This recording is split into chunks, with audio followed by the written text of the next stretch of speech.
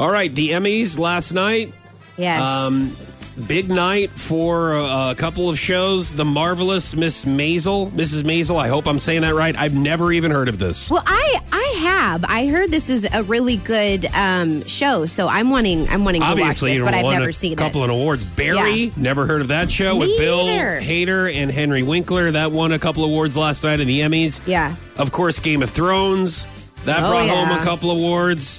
Then the assassination of Giovanni Versace, the American Crime Story, also got a couple of awards last night. Obviously, there's a lot more, but those had a big night as far as the Emmys. Now, the highlight of the Emmys was director Glenn Weiss proposing to his girlfriend while accepting a directing award for the Oscars.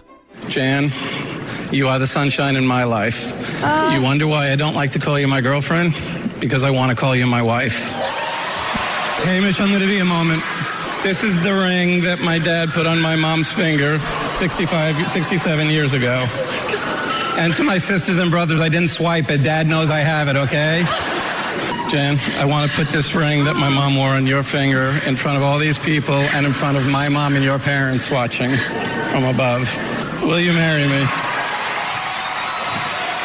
Thank you to the Academy. Thank you, everybody. Okay. Oh, my God. You know what my favorite part about this is, Fotch? The fact that he took a moment that was supposed to be all about him and then made it all about her. And I just think that is so sweet. What about the people that were on that project? Well, he thanked them, too. What about the other people accepting awards? Listen. Like, I want to know about the other people. Like, he upstaged the whole show.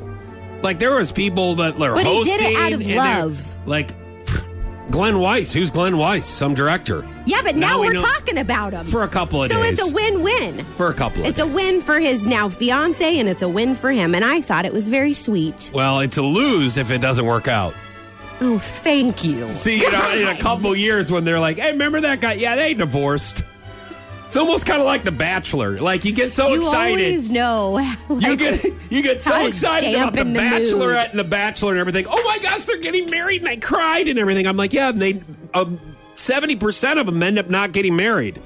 And there's only like 2 of them that actually have kids and are married from the show. Good for the ones that have worked out.